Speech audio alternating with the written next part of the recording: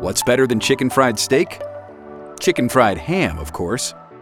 So let's make this super delicious chicken fried ham with mashed potatoes and ham gravy. We'll get started by making our breading station. In one bowl, combine the breadcrumbs, parsley, paprika, cayenne, salt, and black pepper. You'll need another bowl of flour. And in the third bowl, whisk together the eggs and milk. Sprinkle both sides of the ham steak with kosher salt and black pepper.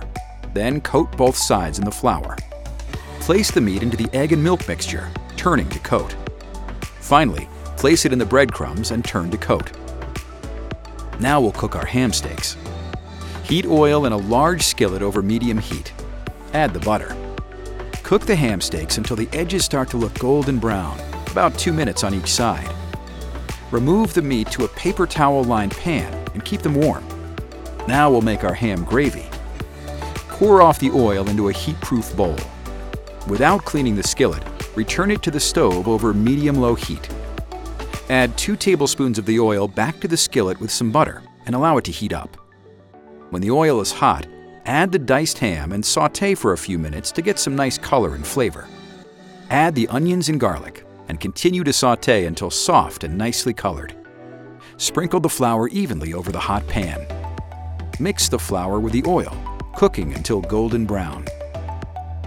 Pour in the milk, stirring constantly, and bring this to a simmer.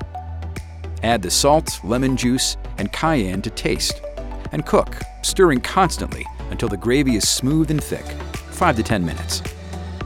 You can add more milk if it's too thick. Be sure to taste to make sure gravy is sufficiently seasoned. Now we're ready to serve. Plate the chicken fried ham with a side of mashed potatoes, your favorite vegetables, and the gravy on top. There you have it, chicken fried ham with mashed potatoes and ham gravy. Enjoy!